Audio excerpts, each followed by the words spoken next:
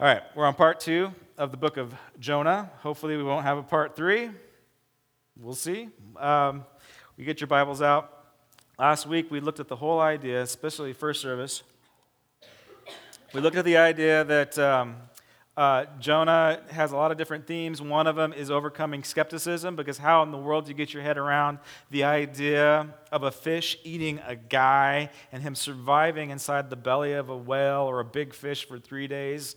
And what was that fish? And do I really have to believe this? Can we just push this into the realm of allegory? Can it just be a made-up story? And last week I said, no, you can't. The Bible doesn't allow us to make Jonah a story, a Sunday school story, that we don't have to take literal. We've got to take this one literal. And we've dealt with this since the very beginning, since it was written. Jonah was a real man. He's mentioned in Kings. He was a successful prophet in a successful kingdom. So he was a real guy. And furthermore, Jesus in Matthew 14 says, Jonah was in the belly of the fish for 3 days. So if Jesus said that Jonah was in the belly of the fish for 3 days, I'm going to side with Jesus. But let's talk about being in that belly of the fish. Okay, so here is Jonah's prayer. I'm going to do this in NIV, Crystal. Don't put it up. I'm just going to read it. Get your Bibles out. Jonah chapter 2. From the inside the fish, Jonah prayed to the Lord his God, and he said, "In my distress I called to the Lord, and he answered me. From the depths of the grave I called for help, and you listened to my cry." Okay, so real quick. How many people in your Bibles where instead of it saying grave, it says Sheol? Okay, I have a couple of Sheols. In the King James, which I read first service, which I like because it just sounds better, but King James, it says hell. From the pit of hell I cried out to the Lord. Some of your Bibles might say from the realm of the dead. So this is just an interesting point. We can't quite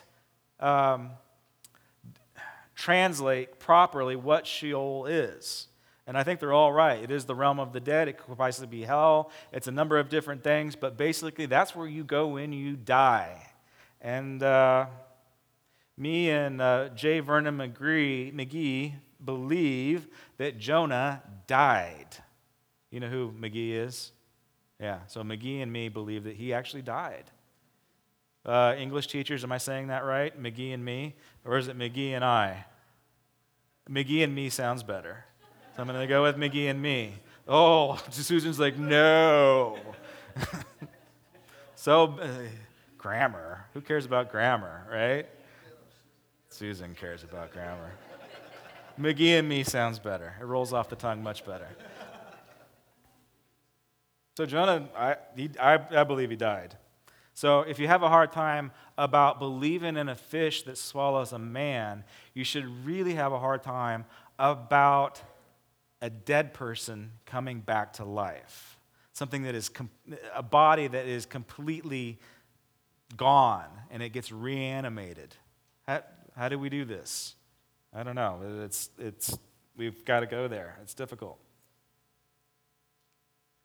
You hurled me into the deep, into the very heart of the sea. And the currents swirled about me, and all your waves and breakers swept over me. And I said, I have been banished from your sight, yet I will look again toward your holy temple. The engulfing waters threatened me. The deep surrounded me. Seaweed wrapped around my head. To the roots of the mountain I sank down. The earth beneath barred me in forever. But you brought my life up from the pit, O Lord. When my life was ebbing away, I remembered you, Lord, and my prayer rose to you, to your holy temple. Those who cling to worthless idols, they forfeit grace that could be theirs. But I, with a song of thanksgiving, will sacrifice to you. I have vowed I will make good. The salvation comes from the Lord. And then God barfed him up, or the fish barfed him up. Pretty cool, huh? So here's the thing. When Jonah wrote this amazing prayer, when he was speaking this prayer, he did not have his notepad in the belly of the fish writing this prayer down. So this gets written down after his whole experience. So I don't want to question Jonah's truthfulness, but his prayer probably actually went something like this: "Get me out of here! I can't breathe. This whale intestine juice is eating my skin off. I am dying." Have you ever felt claustrophobic? I mean, have you ever been in pure darkness and you can't move and you can't breathe and you're freaking out? That is his experience. I was once in that soffit. I went through that little tiny hole and I could not move my arms and legs, and it was pure dark. And I thought I was going to die. Claustrophobia set in. I was breathing, dust, and it was rat poop everywhere. I was freaking out. I was not praying an elaborate prayer like this. I was like, "God, get me out of here now!" Right? Those are the prayers we pray when we're in distress. So this prayer that sounds a lot like David's prayer, he's composed this after the fact. And he is not, did you notice that he's not repenting here, by the way? He does say salvation comes from the Lord, and that's huge, and that's key. And we just, there's a lot going on here. There's a lot going on with our guy Jonah. And we do know from last week that he was rebellious. Like God gave him a specific command. God says, "I want you to go east," and he goes west. He goes in the opposite direction. He does not want to be faithful to God's call, and he made up all kinds of excuses, and he believed his own lies, and maybe he even thought that he was inside of God's will. The easier path was a lot easier to accept and to think that it was God's voice than the harder path of difficulty, of a people that did not like him. And so for us to think about the prophet Jonah, who actually doesn't even prophesy in this book, this is all about him. For us to look at him, it's kind of easy to judge him. God, what a jerk, right? Why would he be so rebellious? Why would he not want to share the gospel with a lost people? What's the matter with him? Is he spoiled? What's going on here? Why is Jonah why is he so selfish? So it's very easy from this point of view to just look at him and to say, Jonah's just kind of he is a backslidden prophet. I don't know why God tapped him. It's a little more complicated than that. I did the math. Jonah was probably around 70 years old, probably over 70 years old, when he was swallowed by this fish. His entire career, his entire life was in blessing. He served Jeroboam II, a northern king, and Jeroboam, he was a bad king, did evil in the sight of the Lord. Regardless, God blessed the evil king, and so they had a lot of wealth. And we do know that Jonah was a successful prophet. He was 100% right on. He had everything his heart desired. The kingdom was prosperous. And then he goes through this fish thing. So what's really going on here? Why doesn't Jonah want to share? And why is it a bigger deal than it seems to be? Well, the big deal is the Ninevites, the Assyrians, they're the worst people on the planet. They are, and it's not just Bible historians and Bible scholars saying this. Regular historians have noted that the Assyrians were some of the meanest, nastiest people that the world had ever seen at this time. They're ugly, they're mean. Let's put a couple of pictures up. I'll show you who they are.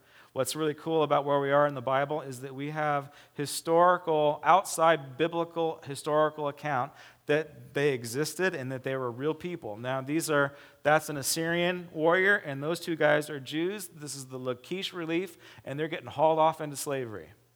You can see this in the British Museum. There is miles of this stuff. It's really cool. Let's go to the next one.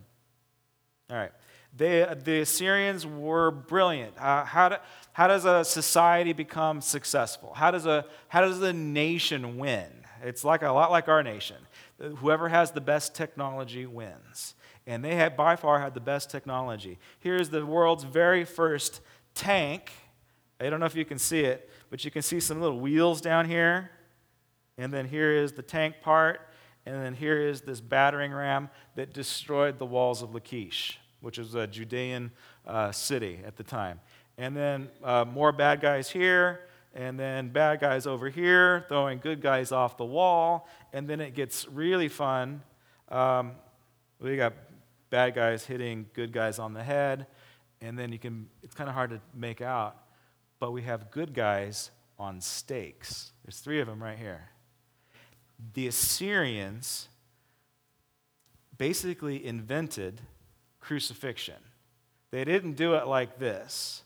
They did it this way instead. So what they would do, let's go to the next slide. What they would do is they would get a stake, and this is kind of gross and graphic, but I want to highlight it because it's important for us to get, and maybe it will change the way that you think about Jonah's motives. And so what they would do, they would take a stake, and then they would skewer people alive from the bottom up, and they were so good at it that they would purposely miss all your vital organs so that you would stay alive for a very long time. And then here's the next one. And so what they would do is that they would make a forest of screaming people, and they would set them up in the countryside in front of the next city-state that they were going to conquer. And what they were saying is, we are going to do this to you next. It was success by terror warfare, and they were the masters of it. They had they invented this other torture called the tub, and they did this to kings and generals. They would stick you in a tub or a pit, and it would make sure that you were well fed, that you could last a long time. They would bury you up to your neck, and then they would force feed you. They would pour milk and honey on your head, and the dirt that they buried you in was full of maggots. So you would literally get eaten alive by maggots, and it would take a good 17 days to a month for you to slowly die. And so this is what was going to happen to you if you decided not to pay your taxes. It's lovely, isn't it? They were so good at what they did that the Assyrian armies would show up to a city-state, and so instead of facing what they were going to do to you if you didn't pay your taxes, the entire inhabitants of a city would just commit mass suicide rather than put up with what they were going to go through. That's how brutal these guys were. And this is exactly what happened to Jonah's people. So now it puts things in a different light, doesn't it? Look, these guys were worse than ISIS. And yet, when we see, I don't watch it, but on the internet, on YouTube, we see ISIS killing our brothers and sisters in Christ, chopping their heads off, torturing them, pouring gasoline on people and setting them on fire. Does anybody have a tinge or feel guilty or remorse that a drone has killed a bunch of people in ISIS? Don't think twice about it, do we? In fact, we probably rejoice in the fact that they're dead. And Jonah was no different. And so now, in light of that, do we see Jonah as such a bad guy? Of course he doesn't want to save these people. These people took everything away from him. His money, his comfort, his success, most likely his loved ones. They tortured his loved ones. And God God is asking Jonah to go and minister to the Ninevites. That's the story. Do you see how difficult this is? Do you see why he wants to run away? And we're talking about Jonah, who I believe just was resurrected from the dead. Remember when you were saved? Maybe you don't. Maybe you were a kid when you got saved. I don't know. But do you remember what it was like to be in utter darkness? It's like sometimes when people talk about their salvation experience, when they lived a life of sin, it's as if they were in hell, like hell on earth. It's like where you can't breathe and all your senses are cloudy. It's like you're stuck in a soffit and you're claustrophobic. For a lot of people, that's what life is like every day. Like they are just living in hell. And then someday, maybe you or me or I don't know, somehow God comes into their life and they receive Jesus into their heart as their Savior. And things change, and then life is transformed, and they become born again, and they become this new creation, and life is so much better. Do you remember what it was like when you first got saved? It's as if you could conquer the world, right? And God is for you. He's not against you. And oh my gosh, I feel this unconditional love. I've actually talked to people that never received a love in the home before. They really didn't understand what the concept of love was until God loved them. And they experienced God's love. But if you're like me, what happens after you get saved? What happens after the resurrection experience that we all experience personally when we walk in a new light? What happens? Life goes on, doesn't it? Bad things still happen to good people. And Jonah was born again, literally born again.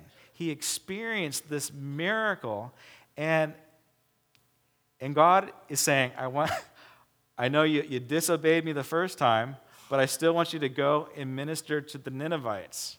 And he does it. So this time, at least in his born-again state, he says, all right, I will be obedient, and I will go and I will minister to the Ninevites, but I really don't want to. Have you ever done this? Have you ever obeyed God with a bad attitude? Can I get an amen? Or is it just me? Have you ever been obedient with a bad attitude? Well, God, if you really want me to do this, then I'm just going to go ahead and do this. I will be faithful for you. And this is the attitude that Jonah has. Let's just say it, he is a born-again believer now. God has resurrected him from the dead, and begrudgingly, he is going to be obedient, and he is going to serve. He is going to go into this great city of Nineveh, 140,000 plus people, and he's going to give them the lousiest message ever preached in the Bible. It's basically it's five words. I'll paraphrase it for you. I'll preach it to you. It goes something like this: you guys suck, and God's going to get you. That's the message. That's his message that he preaches to the Ninevites. How would you like it if my message was that short and to the point? Would it resonate with your soul? Would you feel good about yourself? And would your life completely change and be transformed if you came to church on Sunday and I got up here and I say, you suck and God's going to get you? And you're like, oh, Pastor Josh, I've never felt so free in my entire life. And that's what's going on. Because God's Spirit is living and active. And these barbarians hear these words from Jonah and they're like, words of life. I know it seems ironic, like an oxymoron, but God was in those words, even though Jonah's heart was not behind it. God used Jonah despite his bad attitude. Isn't that amazing? And that whole 140 people get saved right there. from the lousiest message ever preached in the Bible. There was something about it that just resonated with them, and they're like, oh my gosh, he's right. We're bad people. Never dawned on me before when I was skewering people alive. Didn't realize I was a bad person. I thought I was a good guy, right? So there was something in the spirit that this like these barbarians are like, okay, we'll play. And they tore their clothes. They repented. They sat in ashes. They were grieved. They had a concept of right and wrong that just kind of, I don't know where it came from, but all of a sudden they understand right and wrong all of a sudden. The king himself repents. And Jonah's like, dang it. Why? Why, God? I hate these people. Why, God? Let's just see what he says. Chapter 4. But Jonah was greatly displeased, and he became angry. He prayed to the Lord, "O Lord, is this not what I said when I was still at home? That is why I was so quick to run in the opposite direction, to flee to Tarshish. I knew that you are a gracious and compassionate God. You're slow to anger and you're abounding in love, a God who relents from sending calamity.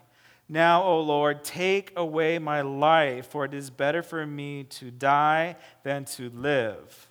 This is the condition of his heart. So he understands, okay, that God is, that there is goodness in God. Like deep down inside, he's still holding out hope that God's going to smoke these people, though. I'll get there in a second. Like he still thinks that maybe God's going to kill them all. Because he did it to Sodom and Gomorrah. And these guys are worse than Sodom and Gomorrah. It's like they've got all the weird, perverted sexual raping sins that Sodom and Gomorrah had, plus all this other horrendous stuff. So yeah, you would think that God would want to destroy these folks. They're bad. Jonah wants to die. And he's trying to get his head around why does God want to do this? Why these people? You know what I discovered? Here's the cool thing about when you read the Word of God, you read it in a couple of different fashions. You need to read the Word of God with your spirit. And and again, that's kind of a living and active thing. Like when you read the Bible and you're reading it with your spirit, you're not quite sure you know what you're going to get because we're all in different levels. Levels is the right word. We're all on different paths or different expressions of or places on our spiritual life, on our spiritual walk. And if you read the Bible in the Spirit, you've experienced this. Like a passage that you read 3 years ago, and it had no meaning to you, and you read it now, and it's like pure revelation. It's like changing your life. It's wrecking your world. And you're like, how come I never saw that verse before? How come it's never resonated in my spirit like that before? It's because you're reading the Bible in the Spirit. And then there's other times you read the Bible where it's good to read it this way. You're reading it with your soul.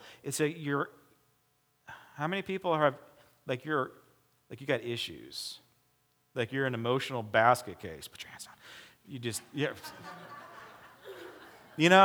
Like you're just not quite right. It's like, and you listen to Joyce Meyer or you watch Joyce Meyer on TV, and it's like, you know what? She's reading the Word of God, and she's putting my emotions back together. Have you ever had that experience? Where it's a different thing. It's like I'm becoming emotionally whole now, and it's because of the Word of God. I'm reading it with my emotions. Like this anger stuff, that's got to go away. I'm an angry person. And the Holy Spirit and Joyce Meyer are highlighting that for me. Isn't she great, by the way? She just gets up into your business.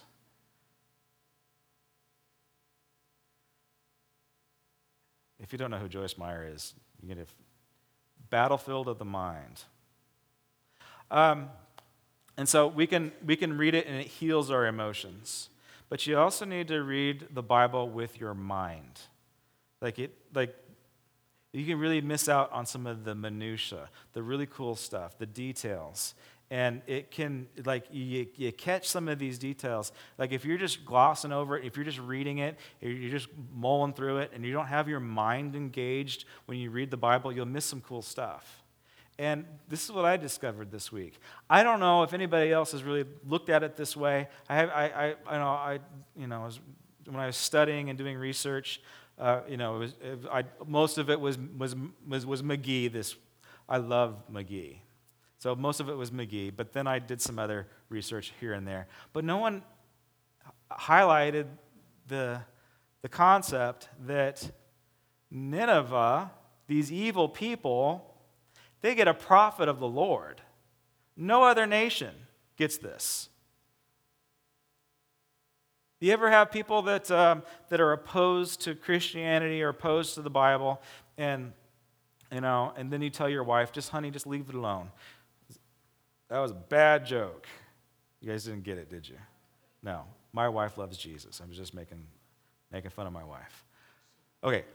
But usually when people have issues with Christianity or the Bible, what is it? It's usually like, why are the Jewish people, why are they God's favorite? What's up with these chosen people? Why is it so exclusive? Well, here's the amazing thing about this. No other nation gets a prophet of God except for the Ninevites. And there's that huge contrast between the most wicked people on the planet and God's chosen people. Why is it just those two that get a prophet from God? I don't know. I just, there's something to this. Because what's the people of God? What was their assignment? What does God want Israel to do? Why did he build this family, this nation of priests? What was their role? Well, their role was to be a blessing to all nations. What did they not do? If you've been following along through our series, they do not bless the nations. They continually screw things up. And so it's just a really bizarre contrast. God chooses to minister to the people of Nineveh, the Assyrians, and God chooses to minister to the Israelites. Those are the only two people groups that get a prophet. There's a huge mystery in there. It's fascinating. You got to use your mind to find that. We're gonna use our mind to find another little nugget at the end too. So Jonah is he's dealing with some very deep-seated, maybe even like PTSD level hurt here. That makes sense. Like shock. And he's like, God, I don't want to forgive these people. And what does God say? Jonah says, I don't want you to forgive these people either. But the Lord replied, have you the right to be angry? Really? And there is the question we all have to ask ourselves today, like right here, right now, in light of what Jonah has gone through, and take a quick, inventory of our lives, like the people that have hurt us, the people that have betrayed us, whether it's, the ones that we know, or maybe it's, maybe it's even ISIS, whatever. I mean, God's going to be asking us the same question. Do we have the right to be angry? Jonah was blessed. Jonah was blessed his entire life. He wanted for nothing. He's 75. Everything gets taken away from him. And God says, do you have the right to be angry?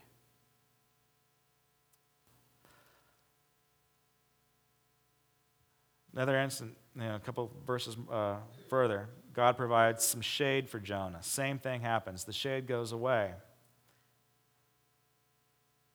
God says to Jonah, do you have the right to be angry because you're uncomfortable right now? Guess what Jonah's answer is? Yeah, I do. If you read on, that's what he says. God says, do you have the right to harbor this anger, this bitterness, this disillusionment? Do I have any disillusioned Christians in the house? Anybody buy into prosperity gospel? I did, and it's biblical. I love it. There's nothing wrong with it. God does want to bless us, and he does want to bless our finances. God has a good plan for everybody in the room. He does. What do you do when it's all taken away? Do your circumstances, are they going to dictate how you feel? Are your circumstances going to determine your affection toward the Lord or your faith level? Or do you pray prayers like this? Like, surely, God, you don't mean for me to suffer. Surely, God, you don't want me to go through this hardship. You know what God's response is? My name's not Shirley. And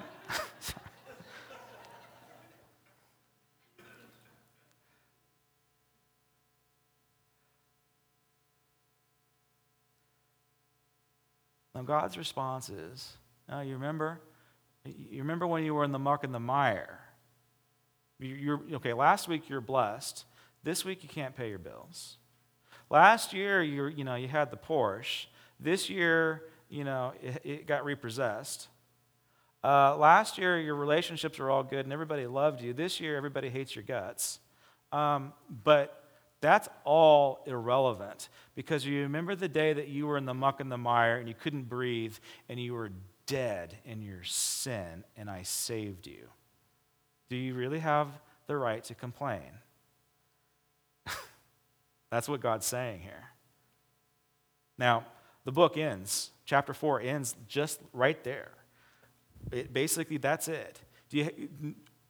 Jonah, do you have the right to complain? Jonah says, yes, I do, because I'm so disillusioned because you let me down. You sold me a bill of goods, and now I'm not blessed. I am in pain, and I'm in suffering, and you let me down, God. So yes, I have the right to be angry and disillusioned and to harbor this bitterness, and guess what? Towards you. And he's angry towards God. That's what the book says. He's angry towards God. Have you ever been angry towards God? And we all do. We all get angry towards God. But us really good Christians, we can fake it. And we have the Christianese to cover it all up. And we can say, praise hallelujah, God's, you're good, God, you're going to bless me. But deep down inside, we harbor this animosity towards God that we are not honest with. And for us to be healed of this anger and this brokenness and this bitterness that we don't have the honesty to say that it's actually directed towards God, we have to say, oh, okay, I remember when you saved me. Now, again, it ends here. It ends right there. It just gets cut off. Do you have the right to be angry? Jonah says, yes, I do. That's the end. And if you are reading, there's no happy ending here, is there? Jonah does not repent. Jonah does not get blessed. It's like even worse in the book of Job. At least in the book of Job, Job gets blessed at the end. But here, he doesn't get blessed at all. And the book ends. And if you're reading this without reading it with your mind, you're going to have to take a Prozac because you're going to get depressed. But if you read this with your mind, you will notice the blaring omission. There's a blaring omission. There is a spiritual Rorschach test, which my wife gave me. She gave me that line. There is. Did you see it? Who wrote the book of Jonah? Jonah wrote the book of Jonah. And so where it ends on a negative, if his life hadn't turned around, there would be no book of Jonah. Does that make sense? when you're journaling and when you're writing your own story, maybe you're going to publish a book, are you going to tell a bad story? Are you going to end it like, I failed? No. Jonah succeeds. We just don't know the end of the story. We just know that his book makes it into Holy Scripture. And Jonah wrote it. He gets to write his own story as, guess what? A blessing for you. Do you know why he didn't let us know the ending of it? It's because he had you in mind.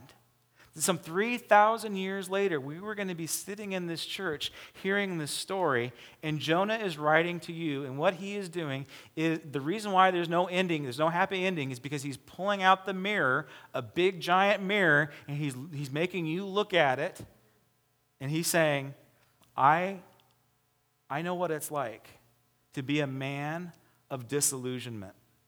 I know what it's like to go through loss. I know what it's like to be angry at God. I know what it's like to harbor bitterness and unforgiveness in my heart. And what Jonah is saying with his mirror today is that I have overcome that pain because I got to write a book in the Bible about a fish that eats a man, about resurrection life.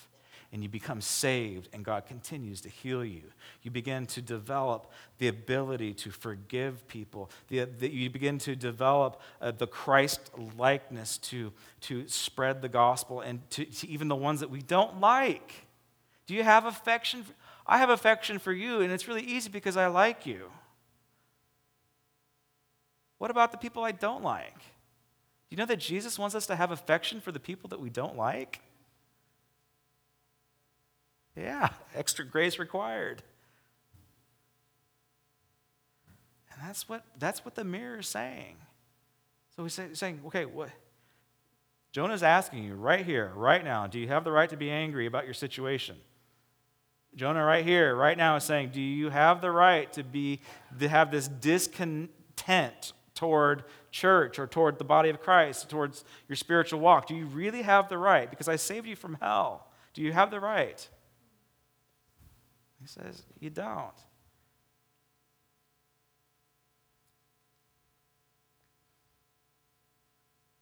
Isn't it a great book? Isn't it a great story that Jonah, this Christ type, says you can have hope. You can get over disillusionment. So I wonder what happened.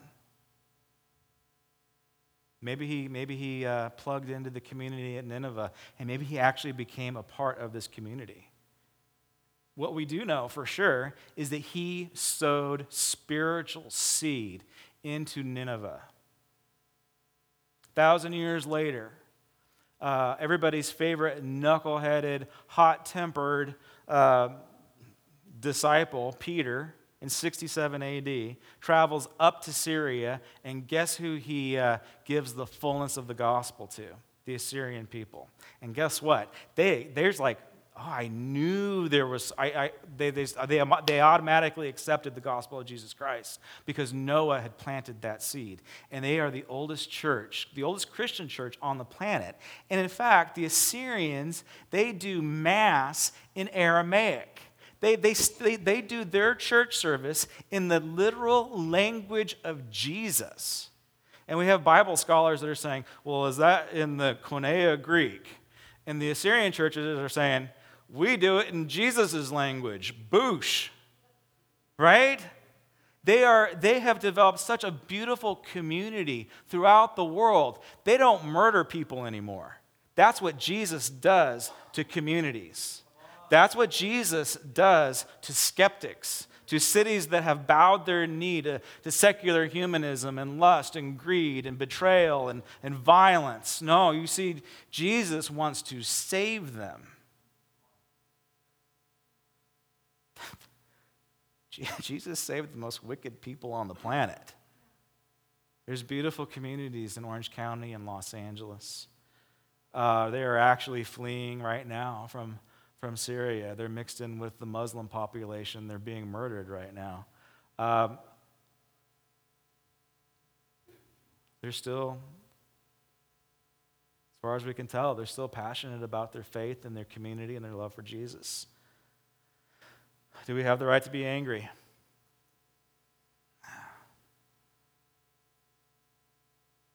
So I think maybe he spent some more time there. This is where we get to use our imaginations. Maybe right at the end of the book, you can't say it's scripture, but we can use our imaginations.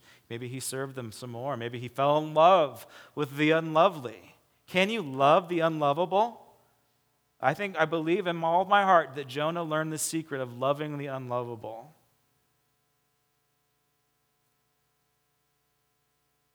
Most likely, he went to the southern kingdom of Judah, and he said, all right, I need to plug into this community so that because God is telling me that this book needs to be written. Because I have succeeded. Did you see that Jonah didn't sit there in his disillusionment and quit? Because we have it. He had enough drive and enough umption to make sure that his story got put in our book. That's huge. What about your story? No, seriously, what about your story? You got saved when you were 16. Your story didn't end there. You got saved when you went through that difficult time. You accepted Jesus into your heart. But now you're disillusioned and you're a lot like Jonah. Are you going to choose for your story to end? Or are you going to be able to say, no, I'm not. I'm going to choose to make my story a testimony. God, what do you have next? What area of my hard heart that needs to be healed and changed and transformed? Who do I need to love right now? God. This needs to be our prayer. For yourself and every disillusioned Christian that we know, there's a lot of them, folks, because we've probably sold them a bill of goods that you're going to fall in love with Jesus and then he's going to make you happy. When in fact, Jesus says, you're going to fall in love with me and then actually I require you to carry your own cross. And you have to die to self. That's what Jesus tells us. He's gonna bless us, but we have to rejoice in his sufferings with him. That's the unfortunate truth. And maybe we just don't get that. And I know you guys have friends. I know you have Christian friends that are disillusioned. And they're not walking with the Lord anymore. And they're choosing to let their story die. And you need to lift them up in prayer right now because their story does not have to die. Their story can continue. All right, let's get the band and ushers come to the front.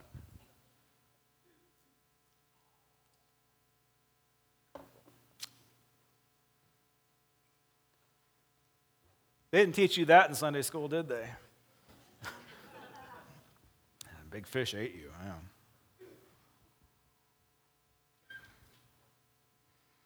The other option is that maybe Jonah did go to Tarshish and Club Med, drinking margaritas, flamingos around, little monkeys serving him cocktails. Maybe that happened. I don't know. Maybe he retired. Who knows? We don't know. But what we do know is we have his testimony in our scriptures. And God wants your testimony too. Doesn't matter how old you are, how young you are, you still have a powerful testimony. You still have a lot to give and a lot to share and a ton of people to love. And he's going to empower you to do so. Let's pray. Would you stand with me? Heavenly Father, we thank you for this day, and we thank you for relationships. We thank you for transformation and moving us into maybe even to some uncomfortable areas. We thank you that 3,000 years ago, Jonah wrote a story with a mirror, and he's forcing us to look at it right now. So Heavenly Father, as we examine our hearts, as we guard our hearts, God, what do we need to look at? Instead of pointing the finger at everybody else and how everybody else has hurt us and wounded us and how we need to get our pound of flesh, God, what areas in our hearts do we need to pay attention to right now? Holy Spirit, show us. Show us, God. God, for those that are dealing with hurt and disappointment, betrayal, loss, heal our heart. God, help us to go through these issues of loss and pain in a healthy way. Minister to us on a deep level, God. Just pray that you would keep our hearts soft towards you, even when they are hurting and even when we feel like we're in the pit, God. Lift us up out of that pit and mire. Give us courage. Give us confidence.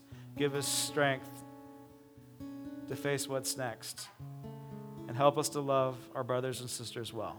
In your name, amen.